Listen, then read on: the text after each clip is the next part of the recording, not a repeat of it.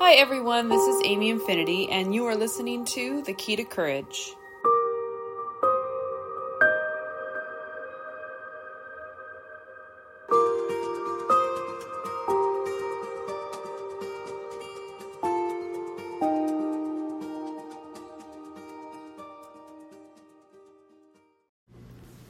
So this episode is all about finding your true north. So basically finding your true direction in life. Now, in order to do this, you could go and get a tattoo of a compass on your arm like I did. Or you could experiment with any one of these discovery tips that I have here that have truly helped when I have felt lost. So you can pick a few, develop your own if you like. The overall idea is writing what is right for you and then having the courage to walk that path. So take a chance, have some fun, and good luck. You are worth it. So the first of this list is actually go somewhere magical and sit there and just stare.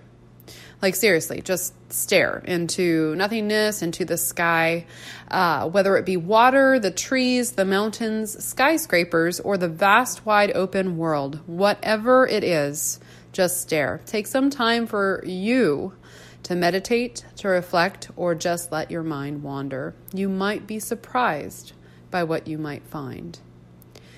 Number 2 is take time for self-discovery. Similar to the first one, this also involves actually taking the time to write about it maybe. Examine what you find and start working on it. So maybe take that time out, take that little meditation space, but then maybe reflect on that and see what you learn about yourself. Figure out what you are all about and what you want out of this crazy life. Number 3, go on an adventure, or 2, or 3, or 4.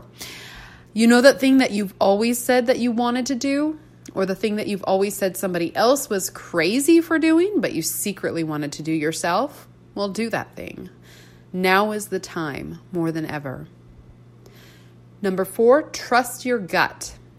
You've had an inkling, I just know it. At some point you've known somewhere deep within what you've wanted, where you've wanted to go. You may have covered it up with years of supposed tos or be reasonables.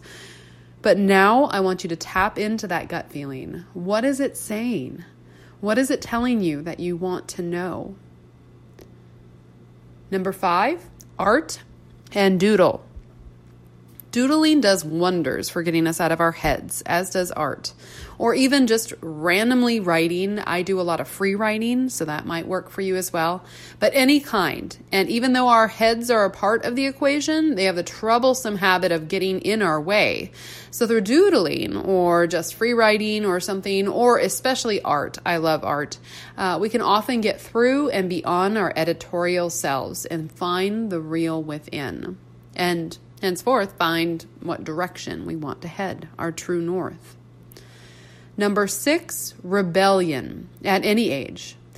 So tattoo, get a tattoo, get your head shaved, pierce your eyebrow. These are the ones that I've actually tried.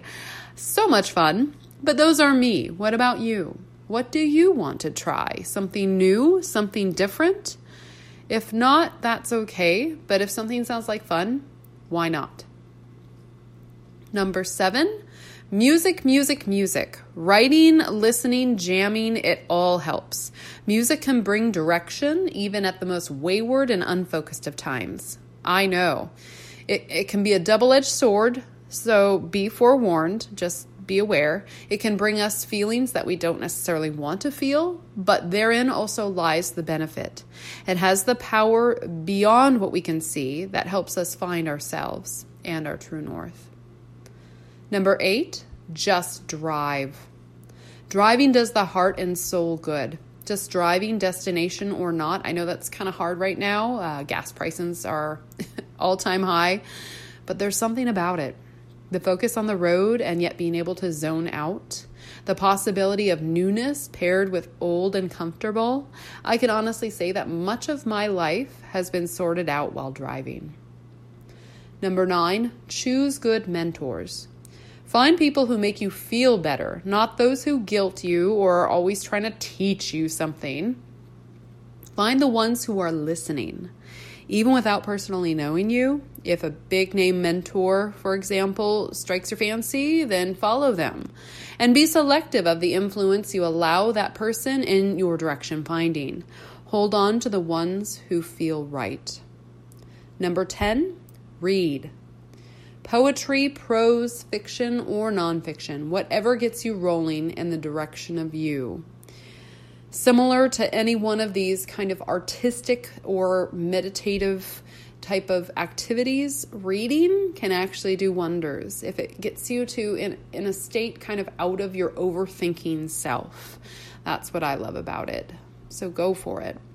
Number 11, write it out. I know I already kind of mentioned that. I kind of cheated. I jumped ahead when the artistic thing came in because to me, writing is also artistic. But as a writer, of course, I'm going to say that you should write.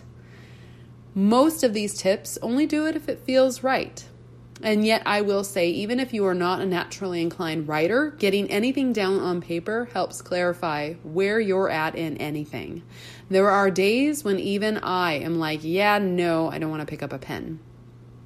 But once I do, and the words start flowing, often with very random stuff, what seems modeled before somehow becomes clear. So just try it. Number 12, take a drink, and I say of water. By this, I'm recommending drinking water, but I'm also referring to nourishment as a whole. Cleanse in whatever way that you do. Eat and drink to feel good, whatever that means for you. So I'm not judging. The clarity it provides will do you wonders. Bodily activity could also go along with this tip. Getting in touch with our bodies does amazing things for realizing our direction. So that's where when I do say take a drink, I'm not necessarily saying, do or don't go get a glass of wine. But I am saying just use your best judgment and feel through that. Use your body as the gauge of what feels right, and obviously don't get caught in a cycle of enabling yourself to check out. It's more about checking in and getting in touch with yourself. Number 13, face your dragons.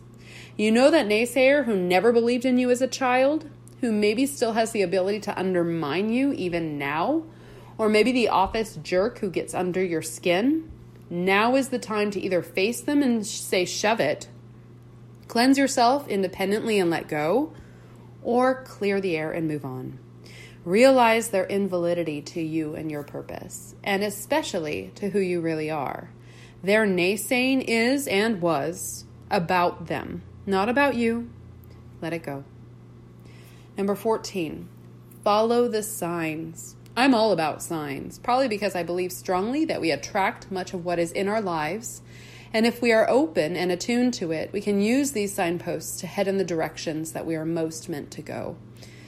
But it is not about having a predestined future. It is more about gravitating toward what is natural and what the world is in agreement with. This goes along with following your gut. Keep eyes open for what looks and feels right. Following that happiness and having it grow will be the best signpost of them all.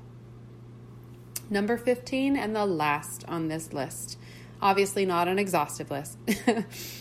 But in order for any of this to work, you need to believe in it. So this one is believe.